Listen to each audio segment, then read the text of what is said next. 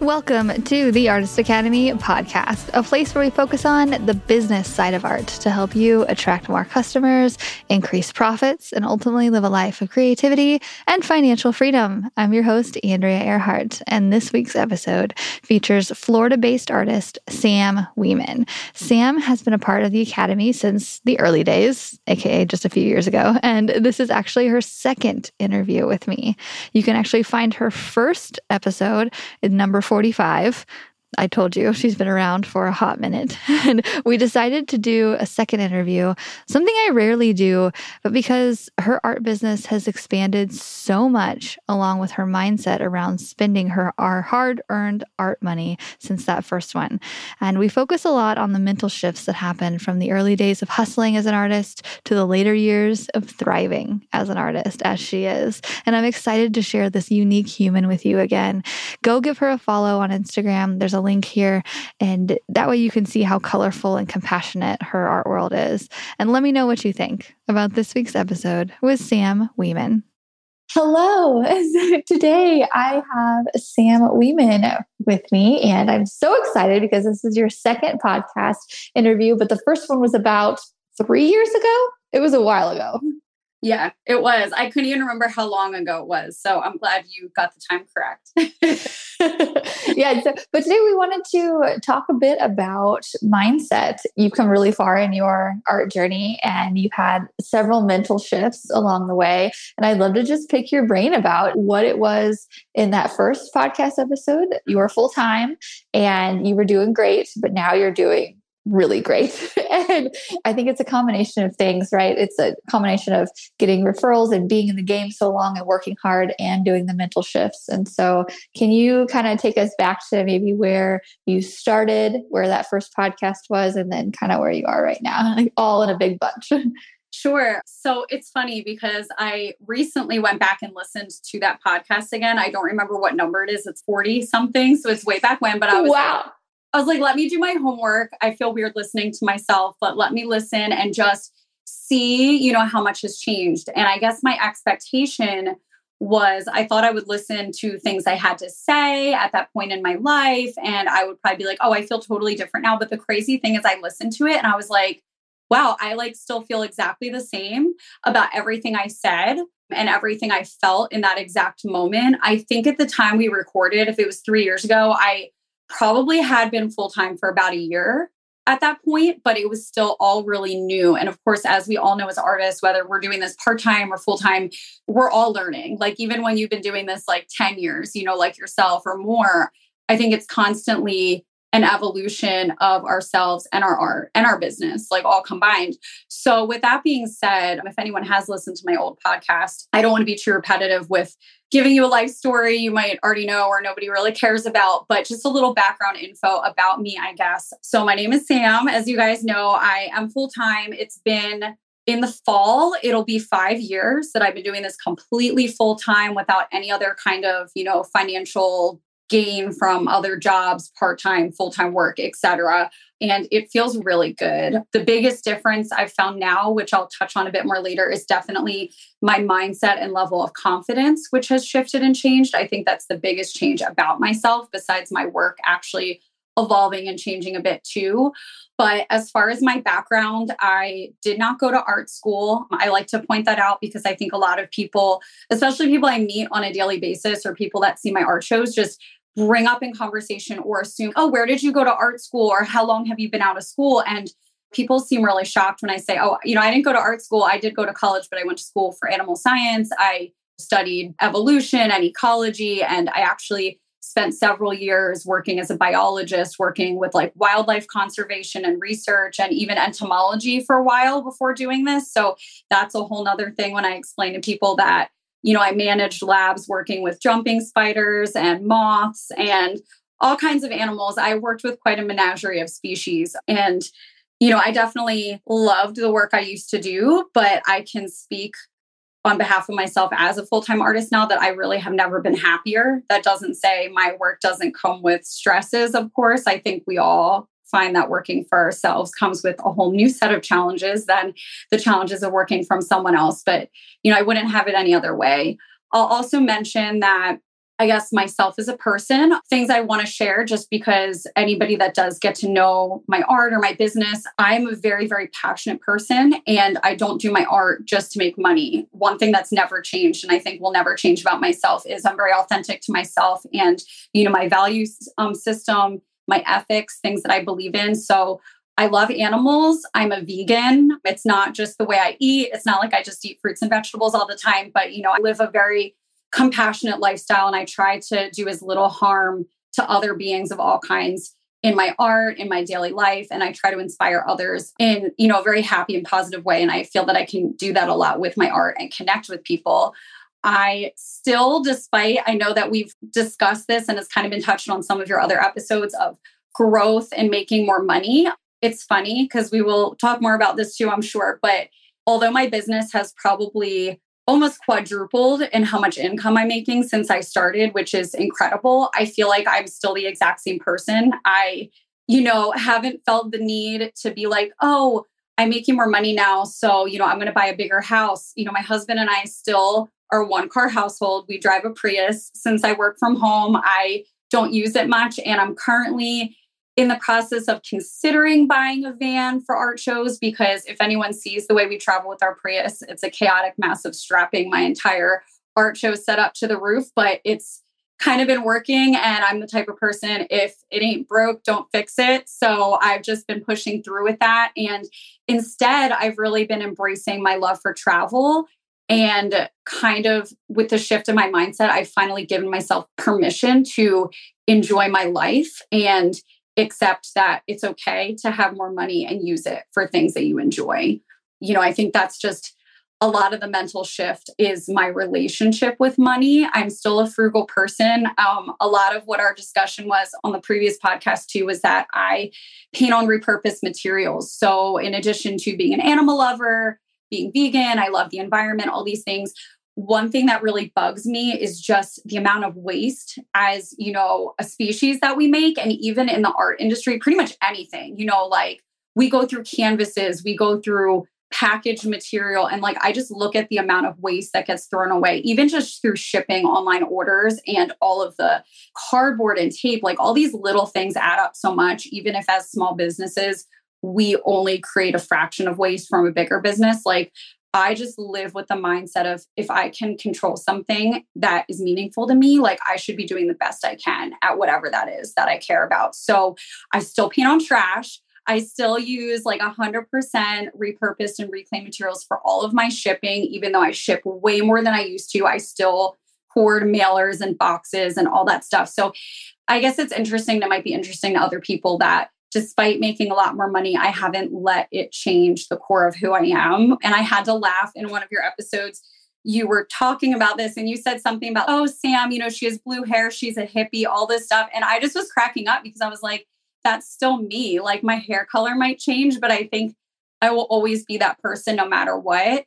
So here I am just going on a rant about all this stuff, but I think this will shift into whatever we're going to discuss next. I love it about me. I love it. I love that you're staying so true to who you are too. And I just want to say, as you were talking, I was like, oh yeah, I remember when we did our first interview, I had never thought about the idea of reusing boxes to ship my prints. And because of you, I now have a little thing in our Print Perfect tutorial. So you can buy boxes. This is where you get them. Or you can go to Hobby Lobby and you can go get their used ones and whatnot. Yay! And to ship. But that was because of you. And so I'm so glad. Where else do you get your materials to repurpose? So the funny thing is a lot of people ask me this and I like starting out, like especially on a smaller scale, I definitely would go and hunt down boxes or reach out to people.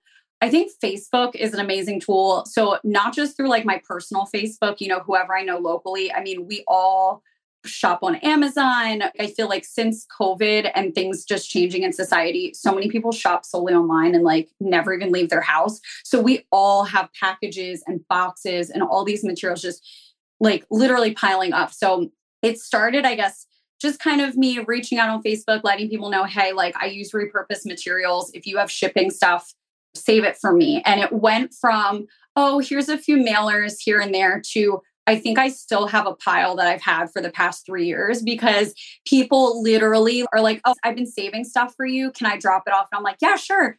And they drop it off. And like my whole porch is just a mountain of boxes because someone's been hoarding stuff for like years to bring to me. So I don't even have to leave my house. People just bring me shit all the time. They drop it off. People that know where I live literally will leave me boxes, shipping material. We can get into more like other repurposed stuff. But since I use a lot of different materials in my art, people leave me wood, fan blades, all the random stuff I like to paint on. Like, I feel like at least once a week, there's some kind of surprise gift on my porch just waiting for me. Sometimes at art shows, people bring me like something. They're like, here, I thought you could paint on this. And something I want to mention, because I feel like it's a growing phenomenon. I don't know if you've ever heard of buy nothing. Yeah. Well, one of the arts community members, Grace, she just bought her a wedding dress or like a dress off of there. So she probably not buy. So she probably got it for free. So yes, Buy Nothing has changed my life. I've been a member for a few years now of my local group.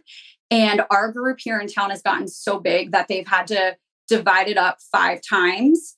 And it's basically, I think we have 1,000 people in it, but we're one of 5 groups in my town. And my group is so small now that everyone's basically within our adjoining neighborhood. So I can almost ride my bike, like when I go to pick anything up. And when I like want to declutter and get rid of stuff, I just give it away on Buy Nothing. So for anybody that doesn't know, if you Google Buy Nothing, it's buynothingproject.org, I think. And it's basically like a buy, sell, trade group, but everything is free and you can't really mention money or trading because it's supposed to just be a free will of either gifting or receiving things without any type of attachment. So I can easily, if I ever am low on, like, for example, one thing I go through a lot more than the boxes and mailers is bubble wrap. So I'll just mention on there like, hey, I need bubble wrap. I need the like pouch pocket things like filled with air, like all that stuff. So that's another great way to get free stuff. So if anybody's listening and you want packaging materials or anything to be eco-friendly, besides going to corporate stores like Hobby Lobby, et cetera, and asking when they have extra boxes, because honestly, they all do, and they'll gladly give them to you. Just get in touch with people in your local community. Guarantee you'll probably get more materials than you need. And it'll save you money and it'll save you like a trip or whatever to have to go purchase the boxes from somewhere. And you'll ethically just feel good knowing that you've made something stay out of a landfill twice, not once, but 2 times by reusing it. So I love that. Yeah. I feel like we couldn't go on about and talk about the mental shifts without first talking about this, because this is who you are. And it takes some effort to be like this, but it's also great for artists just starting out. If you're on a tight budget, doing something like this, getting a little bit more effort, then you might just get addicted to it. I can kind of feel, we have this wine box actually on our cabinet or on our dresser over here. And we had bottled wine in it and my husband went to throw it away. And I was like, but I can do art on it. Maybe, I don't know, but I am bad about it. I will save it and I won't do anything with it. But I have that want to like, don't throw this away. I might use this. And he just looks at me like you've used the piece of wood in the garage we stored 3 years ago. I'm like, you never know. Yep. He's just like my husband. He's stopped just being a hoarder already. Shit. Stop holding on to it. But I feel like the need to be like, I have so many ideas for this item. Don't let it go. Because when you let it go, you're going to be like, damn it, I wanted to paint this on that. That would have been perfect for this. But what can we say? I say, as long as you have the room to hold on to it for a while, give yourself 3 years. If it's still sitting there, then get rid of it. Okay. So the 3-year rule, that's fair. For somebody that is like staying in a house, for people that are a bit more of a minimalist, or if you move around a lot, then, maybe give yourself 6 months, but whatever. Yeah. Yeah. So you just went to Thailand. So you're adventuring. Tell me about that. Yeah. So Thailand was amazing. I actually went on 2 trips the second half of last year. First, we went to Africa. We went to 5 different countries at the end of August of 2022. And I will say it's hard. I feel like people listening to this probably can relate because they likely listen to a lot of your podcasts. And I feel like you have inspired me so much more than you realize in just really shifting my mindset, like in so many ways, but specifically with my relationship with money. And I feel like before talking about my travels, I just want to perceive this by saying that I have always loved traveling, but I felt that there were so many barriers, both physical and mental, that stopped me from feeling like I was able or worthy of doing that. I mean, when I worked a full-time job, it was never really an option, unless you have a lot of vacation time or the ability to take off. Then when you work for yourself, you're like, all right, well, I really have no time, because as entrepreneurs, like, we really never give ourselves time off to do these kinds of things. And just the money, the thought of being like, taking off a week or two to travel is losing that money I'd be working and spending, thousands of dollars or whatever it's going to cost for this trip. It didn't seem worth it. And I didn't think that I deserved that, because I always lived on such a tight budget. Like, even I feel like I've never been in a really tight situation with money. Like, I guess call that privilege, whatever it is. But I've grown up shopping at thrift stores. I honestly still do. I can afford to buy new clothes, but like, I don't find that fun. And with the whole environmentally friendly factor, like, it just bugs me. So I literally buy almost everything used when I can.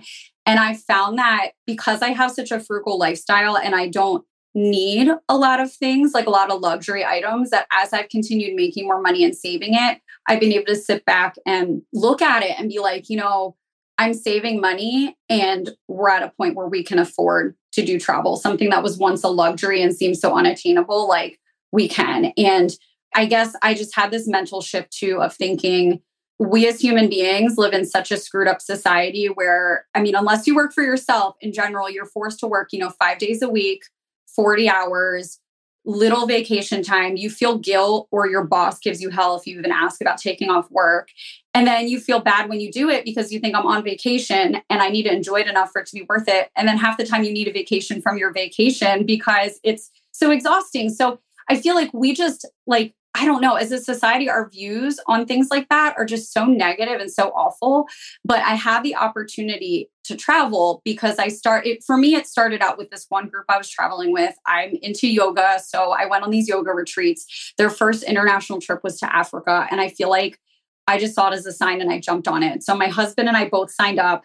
We didn't want to go so far away for only a week. So we looked into other travel options to go to other countries as well. And we did. It was like a bucket list trip. We went for 2 weeks total. And I'm not going to lie that, it was costly, but for what it was, I find that experience, if it's something you want to do with your life, like, you can't put a price tag on that. And it was incredible. And literally, that was our first big trip. It was a lot of just letting go of all of my financial insecurities and realizing it's okay and we deserve and can afford to do it. And the day before we left and got on the plane for that trip, I had an opportunity for a Thailand trip. And when I say an opportunity, like, I get emails about different travel and different trips. As much as some people enjoy backpacking, doing their own thing, planning their trips, especially as a vegan, if anyone's listening and can relate, it's a lot harder to travel and find, not only vegan food friendly options, but also doing activities and things that have less of a carbon footprint and that don't contribute to any exploitation of animals, which is like a whole nother thing, not really relative to this podcast, but I'm just really conscious of these things. So I do find it difficult to travel with things that don't align with my values. So I had the opportunity to go on a trip with this really cool group called Veg Voyages that does like all eco-friendly, vegan-friendly trips. And I got an email literally the day before we left for Africa. And it was like a small group that was going to fill up. So I literally didn't even hesitate. I'm kind of just, the universe has given me a sign.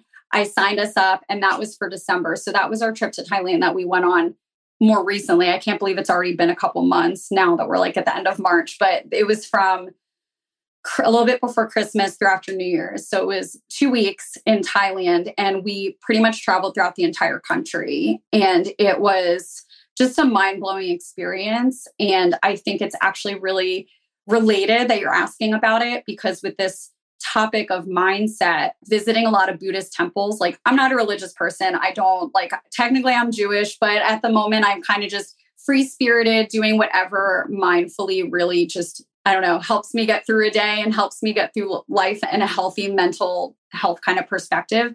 But a lot of things that we learned about Buddhism really, I felt that I identified with. And I feel like a lot of those practices I've brought back kind of just for myself, my own mental health and awareness, and to my business as well. And that's part of what kind of inspired our conversation about doing this podcast as well, of just being more mindful, letting go of a lot of things. And not directly related to that, but just, I think, changing our attitude about ourselves.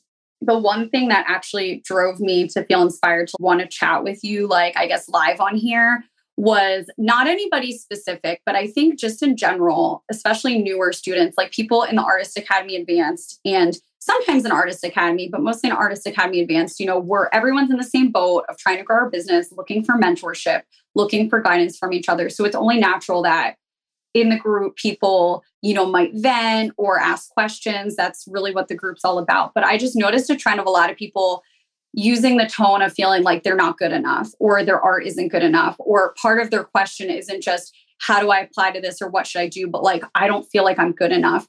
And that made me recognize a lot of myself talking about where I was a few years ago when we first recorded this. Even though I was getting established as an artist, I felt that one thing I lacked sometimes was confidence. And that's a whole nother, I feel like we could do 20 podcasts on that alone. But I think what people don't realize is in addition to taking all of the business and artistic tools that you provide to us or that other, mentors might provide in growing a business, so much comes from within. And that's not something that somebody can really teach you. And it's not even something that just repeating a mantra or saying something to yourself over and over again is going to change anything. Like you have to completely shift your mindset. And for me, it happened gradually. Like it's something I was aware of and was kind of on my way over the past few years. But I feel like it's taken me a few years to fully get to the point I am now of being fully confident in myself and recognizing my boundaries for myself and for others. And just really being confident in not just myself, but my business and my art as a whole. Do you think that came from practice? Like just keep doing it? Or is there anything specifically that got you there? Yeah, so definitely practice. And a lot of it, I think, unfortunately, is experience in good and bad ways. Like I love how on a lot of your podcast episodes or even in chapters of your book, you share real life experiences and struggles you've been through, and you specifically share them in hopes that someone else can take something away and learn from them. I think that's really helpful. And unfortunately, I think what's even more helpful is when we learn these things for ourselves. Yeah. And I think a lot of the mindset of what I'm trying to convey, which maybe isn't super clear to people, part of it isn't even just, here's a message, be confident in yourself. Here's an inspirational quote for the day, live, laugh, love, all these things. It's truly listening to your gut. And I don't want to sound like a crazy person by tying in the idea of being psychic or anything like that. But I've read books that have referenced the idea that we've lost so much of being in tune with our spiritual selves. And there's a lot of science. This is a whole nother thing that goes into the fact that we all do have psychic abilities. And I know this sounds like a crazy thing, but even I love it. But even when it comes down to if you let's say this is a good example, when people commonly in Artist Academy will say, oh, I'm working with this client and, they haven't paid me yet. And I'm having all these issues already. And here's 20 red flags. If you are in a situation with your business and something is screaming, don't do it. And you just literally feel it in your gut. You feel that drop or you feel those butterflies in your stomach, but not in a good way. You're literally just having anxiety and you're going to be sick. These are ways your body is telling you something. And it's not always a physical problem, but that's your inner psyche, giving you a sign. And I've just gotten, without sounding like a total crazy hippy dippy person, I've really become more in tune with not only the messages that my psyche is trying to tell me, but just being connected to the universe as a whole. And I think that a lot of that ties into where I am today. So for example, when people give red flags, or if you're in a situation that isn't good, often it's a sign telling you or even reminding you again and again to set boundaries. And these can be with yourself or with clients. For example, basically, when I started my business, my original goal and what my service is that, I paint animals, whether it's as pet portraits or in my own art. That's not just my passion, but that's my specialty. So when I think back, and I use this as an example, the 2 times that clients have asked me to paint a person, a human being, which I don't do human portraiture. I've never enjoyed doing it. And I'll just be honest, I'm not good at it. My style doesn't translate well. There are people that really enjoy and kind of my funky whimsical version of people, which I might occasionally do if it's my own project, but not a commission for someone. But the 2 times I put my guard down, and when clients wore me down and convinced me they really wanted me to do this project for them, it wound up being a disaster, like so bad to the point of being stressed and me not being able to complete the project. And I will say those are probably the only 2 times like I've actually had that issue with commissions. And it's because I didn't listen to myself and I wasn't strong enough in saying no. And I think I see this a lot with other Artist Academy students or other people listening. You might have clients that are difficult. And in your gut, you're telling yourself, like, I just shouldn't even go through with this project. But you're like, oh, I need to make my rent this month. I really need the money, or I'm in a really tight situation. And you just do it. And it winds up being such a mental suck on your energy and a bad experience that you'll learn from it, but you will wish that you could take it back and not do it. I've also had other experiences. It's funny because when I listened to the other podcast, I think I was talking about Chewy on there. So it's funny. That was years ago. So obviously I don't work for them anymore. And I don't think I mentioned this in the podcast, but I don't really want to badmouth them or anything. But I will just say that myself and the entire artist team that they had working for them at the time, they basically let everybody go, including the artist who started the whole project with them. They were basically like cleaning house, changing employees. I don't really know. I kind of heard from somebody else of what was going on, but they let me go. And I was a little hurt and upset by it at first. But like we discussed in the other podcast, even I remember you were, oh, ew, because I mentioned that I had to do pet portraits, but there were all these really rigid requirements to how they had to be, which is not me or my art or my style. But for whatever reason at the time, I was like, oh, it's money. I'll just do it because it'll help me make my animals more realistic. It'll help me, work on my technique. And there was something in my gut that was just telling me like, this isn't, your thing. It's not your style. This isn't the direction you want to go with your business, but I still did it and it wound up not working out. And there's been a lot of other examples of projects. Like this one time I was hired by a golf course to paint on all of their little monument statues, which was probably the worst job I've ever done. And the guy threatened to sue me because I spilled paint in one of his golf carts. But one of his employees, his manager, who I'm friendly with, told me the day it happened. I told him right away, I addressed the issue, and he said, don't even worry about it. We'll clean it up. You can leave it. We'll deal with it. And then when the boss comes in and finds it, he writes me a bill to pay for a whole new golf cart or threatens to sue me. And I'm just like, all right, my gut told me not to take that job because it wasn't my thing at all. And I hated it. And that's a lesson. So I know I'm going off in maybe a whole nother direction. I tend to get carried away, but these are just examples that when your gut is telling you something, it's usually for a reason. It's rarely just because you're like, oh, I'm scared or I'm anxious. I mean, we all get butterflies about our big first project or your big first commission. But if something is nagging at you, listen to it. And that comes in both ways. Same with if you really want something or an opportunity, or kind of like I was even mentioning about this trip, I was so scared to travel. And I started just doing it and realized that I work my ass off. So it's not like this money just flows freely. But every time I travel, and then if I do have any stresses about money, I realize I can just do 2 successful art shows and make back all that money or more to travel once or even twice again for both myself and my husband. So if you look at the ways you're getting income and take on more big projects, you can literally financially fuel your goals and dreams and not have that stress about it. So I think it's just changing the mindset of the way you look at things and your perception of them. Yeah. And I can totally relate to a lot of things that you said, specifically with just being in line with seeing different signs, or I'm very noticeable of if things kind of start to work out in a certain direction. If I'm I don't know. So for instance, recently I was I want to paint for schools more. And then one just kind of fell in my lap and I was like, weird. I just said that. And then I actually yesterday ended up in a weird circumstance on the phone with a guy who paints for schools. And I was like, how do you get more of your jobs? And he gave me his strategy about how he does it. And I was like, this is weird. Okay, thank you. And now I'm putting it into practice. And it's just little things like that. I said, I want this. There's a lot of things that I'm like, maybe I want to try this. And then it's so hard. It doesn't work out. I'm like, okay, maybe that's not for me.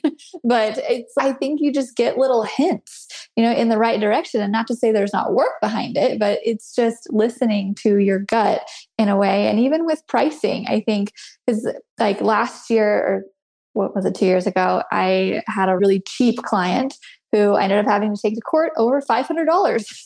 What? And so raising my prices and having, setting minimum and bidding it higher. I've had some customers who have paid a lot that have tipped me even on the top of a lot, and they're not picking me. They're not. And it's just like raising it just a little bit and going after certain customers that I really want to work with and that I'm passionate about. That has helped too, because just recently I took on a really tiny project and they kind of talked me into it. And I was like, okay. And now I'm procrastinating on it. And it's been like 3 weeks that I should have got it done a week ago, or at least. And so that's kind of how I figure it out. I'm like, am I procrastinating with it? That means maybe I don't actually want to do it. But yeah, I'm just trying to echo your points. No, I can relate to that so much. And I feel like you also brought up another good point of like, you're aligning yourself with things that you want. And as we all grow financially, of course, when you start out, you're going to charge less than you do once you've been in the game for a few years or 10 years, but you want to align yourself with those clients. So I know a lot of this podcast is about helping artists that are either starting out or want to know how to make their art into a business to make money. And I think one thing to recognize is, of course, we all want to work on our technique and make our art better. But the issue here isn't your art. There's so many other things you need to improve. So like, I can't tell you how many times people, more in the past, not that I'm saying my art's better now, but I think I used to take a lot of things to heart when people would insult my work or the style of it, because, my art's very whimsical. It's not realistic. And it took a lot of time for me to realize my art isn't the problem. It's the people. So you need to align yourself and put yourself in situations where you're aligned with those that bring you up and that want to pay for your work. So you are recognizing that your work has a higher value. So you're targeting and marketing for clients within that niche of paying that amount of money. And like you said, they're even tipping you and they're easier to work with. So you're kind of almost just like manifesting and bringing the energy of what you want. And that's what you're getting back from it. And I've also worked to only do art shows and events that align with, my style of work or my target audience. Because I paint animals in a certain style, I do animal or wildlife or environmental themed events. I might do other festivals besides art shows. I might put my art into other businesses, into restaurants, or do wholesale with companies that align with my work. And because I'm working on marketing to the target audience, my work sells. But if I go to an event like, I don't know, a type of festival that has people that don't want to spend a lot of money at all, or people looking for more of a finer style of art that's more of a realistic vibe, they're not going to buy my work and I'm going to feel bad about it. So I think a lot of our mindset shifts have to be setting ourselves up for success instead of trying to change who we are or changing your work. Like, you don't want to change your murals or change what you're doing. You just want to get paid more to do them and deal with less hassle from people. And that's exactly what you're doing. And like you mentioned, it's not just kind of like you wanted to work with more schools. And instead of just thinking like the light bulb in your head goes off, oh, I want to work with schools, I'm just going to sit here and wait for something to happen. But sometimes the energy shift, a lot of it is that idea is what happens first. And then the hard work follows. Sometimes you don't even realize you're making those conscious efforts towards it without even being aware. Something some people that are listening might have heard of is like the term manifesting. I like to use this a lot, and not in the way that people think, oh, I'm going to manifest that I want a mansion and a huge car and I'm going to put a picture on my vision board and it's just going to happen. And I mean, there is theories, there's ways you can actually make it happen in that way, but that's not what this podcast is about. But I actually have a vision board. It's actually really just a bulletin board with all kinds of crap like tacked to it. But I've recently, in the past few years, like since our last podcast, it helps me focus on goals that I have that I might just set in my mind. Like, we're all frazzled. Half the artists listening to this probably are like me and have ADHD. I think it actually helps bring a lot of our success as creative people. And it's very hard to have a focus on a goal and follow through. So I think that sometimes without these ideas kind of popping in our head and then us forgetting about them and getting lost, if you have a goal, like for example, I'm going to look at my board right now and see. Yeah, what's on there? I want to know. know. So right now, my new event average that I want to make at big scale art shows I do is I want to make $5,000 at each show. And I wrote that there and that began happening. So my first show of 2023, which is usually a good show for me, I was a little unsure how it was going to go because just because of the time, the weather here in Florida, every single year it usually rains one of the days. So it'll either turn into a one-day art show or it just affects the crowd or something. So it's never been my best show, but it's been one of the best vibes. So I just felt like compelled to be like, I want to set a new goal. I want to make over 5,000 this year. And I did. I actually made over 6,000 at that one event. And I'm just like, all right, that's my new event average. I'm putting it on the board. So I have that there to look at. And of course, I wrote it to be realistic. I don't want to set unattainable goals for myself that it's an average because there are events that are only a one-day show. So I can expect I'd like to make at least half of that compared to a 2-day art show. And then there's some where the weather affects it. Something out of my control is going to affect it. So that is going to affect the averages. But that's my goal. So I can see my growth and recognize when I need to work on other things to improve if financially I'm not getting to where my goal is. And it helps me not stress about money because I'm just like, that's what I'm worth. I did that well in an art show. And I know that's like what is possible for me. So I don't really think about it or stress. I just kind of let the rest go. I do my preparations. I work hard as usual, but I don't sit here and count pennies or focus on things in a way that stresses me out. I just let it happen. And it does. And let's see what else is there. There was a mural project I wanted to do at a local vet clinic that I wrote on there and they wound up reaching out to me. So that worked out and that's kind of in motion. I'm waiting to hear back from her. And there was also an interview for a local news station. I do a lot of interviews periodically locally for news stations, but there was this one that they stopped by at an art show and gave a business card to my husband and told him, like, oh, give this to your wife and, contact me. Cause sometimes I leave my booth at art shows and people talk to Josh, who's my husband, when he's kind of booth sitting and managing things for me. And I reached out and I never heard back. So I was like, oh, maybe they don't want anybody or whatever. So I put that on my bulletin board that I'm just like, I want to be interviewed for this thing. Cause it's not just an interview. They do a whole video series and set on local artists. And then they put it in the news and they put it on social media. So I was like, and I've done something similar a few years ago, but I just really felt compelled to do this. So as soon as I put it up there, I'm not even kidding. A week later, one of our local art groups sent out an email to a bunch of people on their listserv and just said, hey, they're looking for people to interview. Here's the application. So I applied and then I was chosen for it. So it's little things like that just seem crazy, but I think it helps me focus on it and know that my ideas are pinned there for safekeeping where I can see it, but I don't have to obsess or have anxiety about it. Because if I'm not organized, I tend to get anxiety all the time when I have too many things on my plate, which don't we all? It's very hard to stay organized and I'm not organized. But in that way, I just set my goals and they happen. And it's not meant to sound like voodoo stuff or anything crazy because I definitely put all the work in to make these things happen, but it definitely helps keep me on track. And with that being said, I also write down a lot of other things like on the back of my door, when I repainted my studio, I painted the back of my door with chalk paint so I can use it as a chalkboard.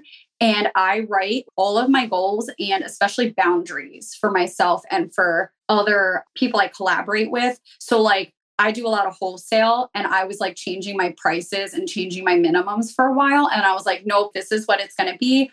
I wrote it down. A lot that you teach us in the Artist Academy about pricing, and you provide a pricing guide and everything for everybody.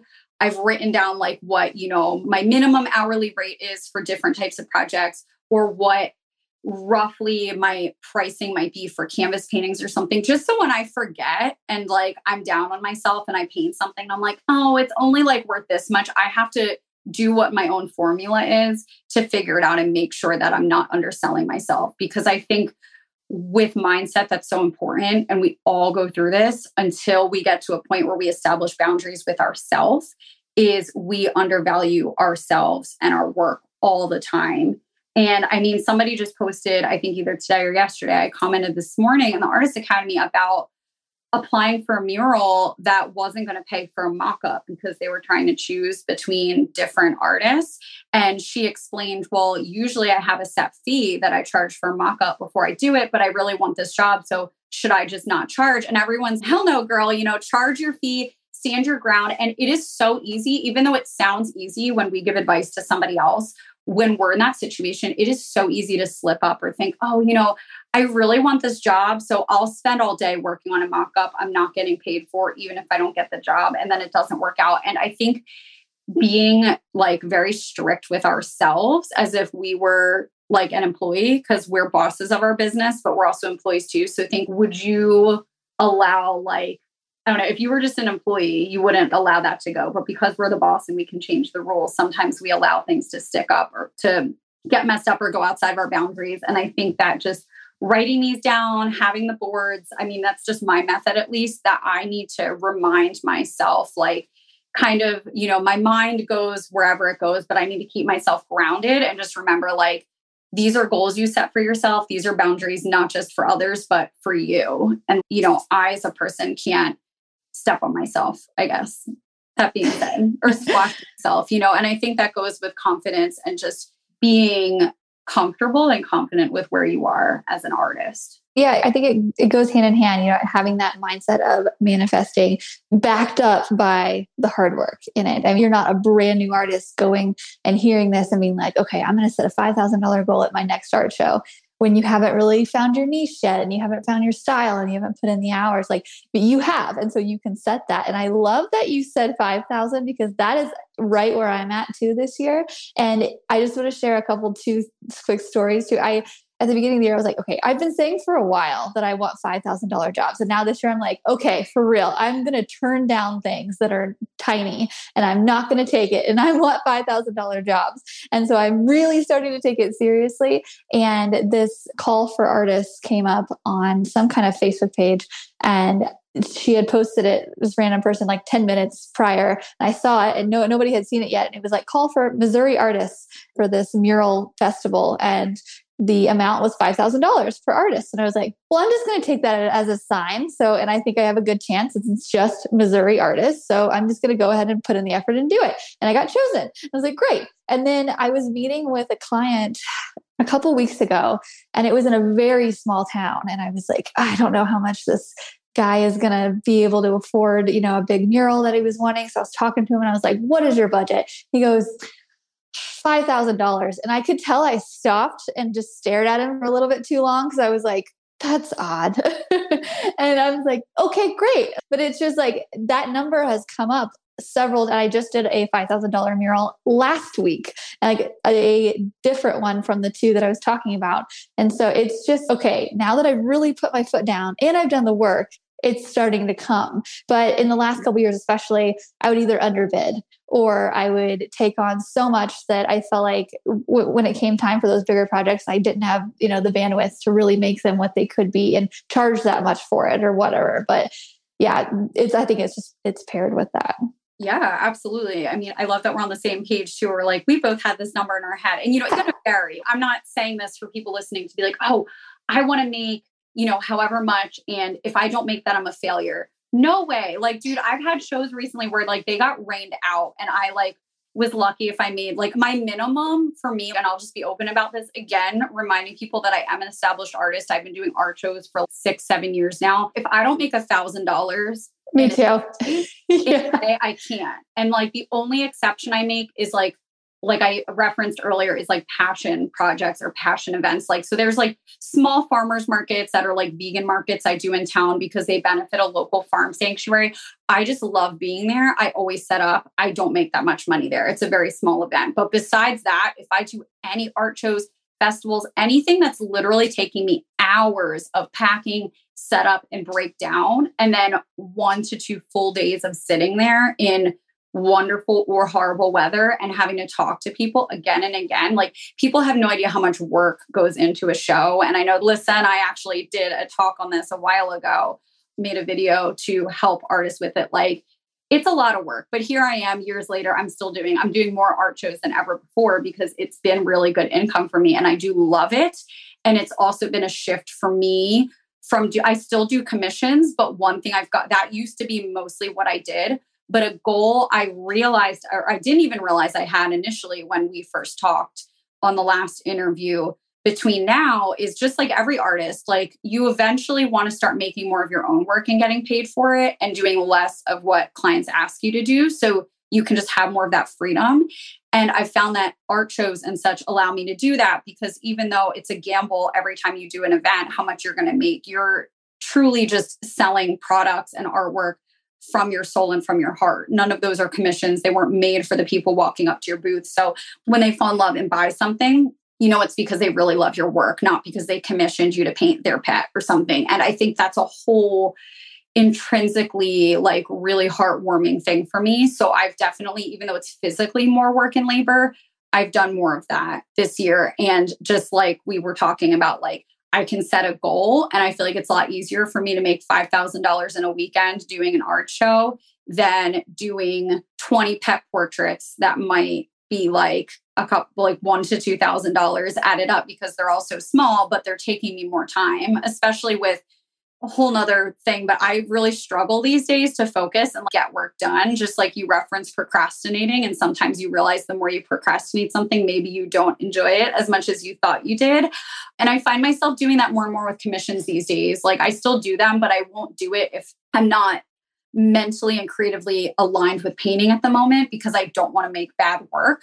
So I'll be like, all right, I'm just not painting today. I'm going to do more admin stuff. I have other stuff to focus on. Or sometimes I don't even make it in my studio because I get distracted, stuff around the house, struggles with working from home. It happens to all of us.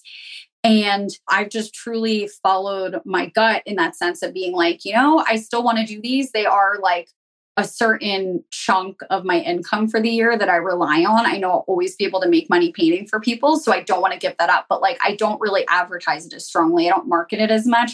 I market more like, these are things I have for sale. This is the events you can find me at and stuff like that. More of just doing what I want. Yeah. And I think it's so great when you can be at this level, right? And you can be a little choosy. But in the beginning, I think we're just kind of grabbing at straws and doing everything and trying everything and figuring it out. Sure. And then it just kind of comes. So you can kind of set a minimum when so many people are knocking at your door and you're like, okay, this isn't worth it. So like for all the artists that are really in the very beginning, just listening to it, take what Sam's saying and just have that be a goal of yours. Okay, I'm doing the work right now, but one day I'm going to be able to set a goal of $1,000, $5,000, whatever it is, but it'll definitely come. But I think it's just the longer you stay in this game, the easier it is. Yeah. And you can still use the same tools of focusing or manifesting, if you will, or just like setting these goals, but they don't have to be as high. Like I've been doing this a while, and I think way back when my goal, it was a big deal if I made $500 at an event. And before that, I remember first starting out, like my very first event, granted the economy was a little bit different like years ago, but if I made $100 at a show, I was like, oh my gosh, great day. I was celebrating, so excited. I also do look back at pictures of my old setup and I cringe a little bit because of how awful it was. But again, growth, I think we'll all do that. We'll look back and see where we came from and be like, damn, we grew a lot, and that's good. But it wasn't always at this point. And even the time and when you interviewed me, I remember one thing that we like discussed and that you might have mentioned was like, I was underpricing a lot of my work. And a lot of that goes with what I mentioned earlier in this interview, is that I was lacking a lot of the confidence that I've gained in myself and my artwork today, because people made comments. Like it might've been one comment somebody made that made me just feel bad about my work. And then I'm like, oh, I shouldn't even be charging this much because my art's not even that good. And then I'd go through this whole mental spiral. So then I'd lower prices or just not charge as much. Or if somebody like questioned something, I would feel like, oh, I must be overcharging it. But the mindset has to shift to be like, well, when people do that, it's not your work, it's them. Like truly, like it's not you, it is them. When it comes to art is there's just so many forms. And part of the whole reason people make art is like, you want to get a reaction. You kind of want people to judge it and think in a way. Not everyone's going to love your work. No matter how good an artist is, there's always someone out there that won't love it. So just remember that, and remember growth with your mindset, your goals. Start small, have goals to get big, but you can use the same tools Andrea and I are talking about on a small scale. Like if you do murals like Andrea does, you might not be doing $5,000 murals today, but make a goal to do like $500 or $600. Last year, my minimum for doing murals was $600. And that I wouldn't even leave my house to do a project if it was less than that, because of just time, energy, paint, all the things. This year, I raised it to $1,000 because I also don't specialize in murals. I don't do them as much, but I recognize, especially it takes me even more energy because I don't specialize in them, that like, I'm not even going to go out of my way and spend like at least a whole day doing something if it's not that. But before that, I didn't have a minimum, and I would do projects for maybe just, I think my first mural, I charged $300, and it was someone's entire fence. I look back and I'm just like, oh my gosh, I really undercharged. But like, it's okay because that client has come back and bought so much stuff from me since then. She's referred other people. Every time she shows a picture of her mural, which is like in every picture of her yard and her dogs that she posts, she's helping promote my work. So also remember to not be hard on yourself. And with all this being said about money and making a lot and setting goals, don't ever be angry at yourself if you feel like you made a mistake, whether you undercharge or charge wrong, because at least what I believe, like with just like energy and karmic stuff and all this universal, everything we've been talking about, like you will always be provided for if you have confidence in yourself and let that creative energy flow. So if you slip up on something, maybe you undercharge, maybe you spent that entire day or even a week working on a mock-up for a project you really wanted, and then you don't get picked and they didn't pay you, you're going to feel down. But take that idea and maybe find a new client who will let you paint it. And then you already put the work into it and it's been done. Use the energy and realize that whatever has been spent is never wasted. It'll always come back full circle. And I truly believe that because I've had a lot of experiences like that. And even if it's taken a year or more for me to realize why something happened the way it does, it always makes sense. So that's, I guess, my gist of mindset and believing in yourself and just shifting your thought processes instead of shifting yourself or your art. Don't change who you are, change the way you think about things. Yeah. Yeah. And it's so funny. I was just talking to somebody yesterday about a muralist who also coaches other muralists as well in California. And I was telling about the Artist Academy and we're like, oh, we do the same thing. And as you're talking about charging what you're worth for art, I was like, for the last year or so, I haven't raised the price for the Artist Academy. And my thought was, in the beginning, especially, I was just like you. I was like, I don't want to spend very much money and I want to help people. And so if I keep it really low, I can help more people. And then those people aren't going to be like, I think I started it at $22 a month. And I think that's when Lissa joined and possibly you joined at that. And like a lot of early on. And I'm like, okay. And then now it's at $32 a month. And I told that to somebody and they were like, what are you doing? I was like, I know I can raise it. They're like, you're having somebody pay $300 a year to help them make six figures. What are you doing? I was like, well, but they start from the beginning and some people won't join. And I think about what if I had it higher and then I wouldn't be able to meet people like you or Lissa, who have a small, in the beginning, you can't afford very much, but so I'm going back and forth because I'm going to raise it this year, probably to 37. But I have people in the back of my head be like, you need to charge at least 50 or 100, blah, blah, blah. And I'm like, so I'm just saying, no matter what your product is, art or a membership group or whatever, it's still weird to charge more. What are your thoughts on that? I like to hear other people's thoughts. Yeah. So, I definitely agree. I think it just never is going to feel right, especially I think in your case, because you're providing a service that helps people and you don't want to feel like you're making that unattainable for someone that might need it. So, I definitely agree. And I even mentioned, I think when we interviewed back, whenever, because we were talking about the academy and I was just talking about all the benefits I gained from it and everything. I will be honest that if it was higher at the time I joined, I might have not joined. And that was just, I came from a different perspective, not necessarily that I couldn't afford it, but like we've discussed in the podcast, my relationship with money has changed. So I wouldn't have thought I deserved or needed something like that for that value. I just wasn't putting a lot of money into myself or my business at the time. And I also was in a unique position that when I joined, I was full-time. I had just gone full-time. So I might have thought oh, I'm already full-time. I don't need it. So I might have not. However, that being said, what I think all artists, especially listening to your podcast, obviously are gaining from a lot of this. One biggest piece of advice, well, I have a lot of pieces of advice, but one biggest thing I've learned between the last time we chatted and now, and I have recognized a lot of other artists you interview mention this as well, is that you have to spend money to make money. And you can start out as an artist with a small budget, just like I did. I was literally only painting on garbage and using repurposed materials and repurposed shipping boxes because I was just I don't want to spend money to make it. And I'm okay making a little bit of money because I'm frugal and I don't spend a lot and it's good. And I was just content living in this little box. I found that if you want to expand, you kind of got to go big or go home. And I literally, for perspective, this just sounds crazy to even say this out loud. So for example, I sell a lot of canvas prints and I currently now go through a company that I wholesale them from. So it's not something anybody could use. in order to qualify, you have to spend $10,000 a year on canvases. And I surpassed that last year. So they basically gave me my own corporate account. And the idea, if I told that to myself like 3 or 4 years ago, I would have cringed, because I think at that point I was maybe making around a little more than like $30 a year in being an artist, which was fine, because I was like, oh, that's even more than I was making at my full-time job before that. That was paying me really shitty. So I was content. I didn't care.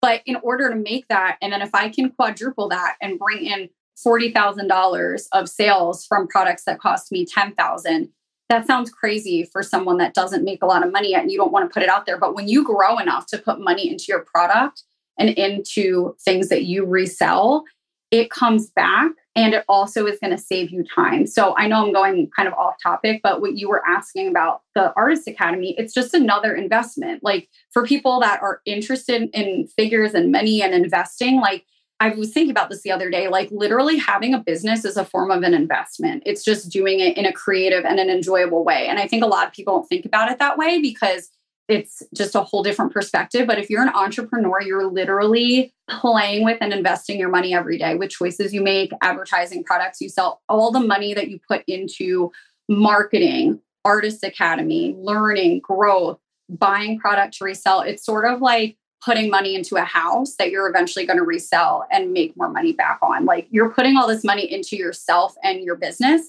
So you just have to decide, are you worth investing in? And if you and your art are worth and being that investment, then paying $37 a month is going to be well worth it. Again, like you said, like you're guiding people so that in a year or maybe a few years, it might not happen that quick for everybody. For me, it took like almost 5 years. Well, I guess 4 years last year. It took me 4 years to make 3 figures with my art. So it's literally possible for anybody, because I also had a lot of mental barriers to get past, which we discussed before. But just think about it that way. Even if someone joins for $37 a month and doesn't want to commit to a full year, just join for a few years. People can take what they want and then decide if they want to stay. And I think that you probably realize a lot of people wind up staying more than they. Thank you so much for coming on. We've chatted for an hour already. Bye. And that's a wrap. Thanks for listening to another episode of the Artist Academy podcast. And if you like hearing interviews just like this in your ear, if they inspire you, then I want to encourage you to go download the Audible version of my new book, Mural Money. It's a condensed version of basically all of the best tips given here on the podcast from guests, plus my own words of wisdom to help you get started in any art industry, plus stories of some hard lessons learned that I have never told before. You can pick up a copy at muralmoney.com. And again, I highly recommend the Audible version. I put a lot of tender love and care to make sure the Audible was extra special. It had some extra goodness in there. And it's really for any artist, but especially those wanting to make a profit from a paintbrush. Muralmoney.com. That's it. I'll see you next week.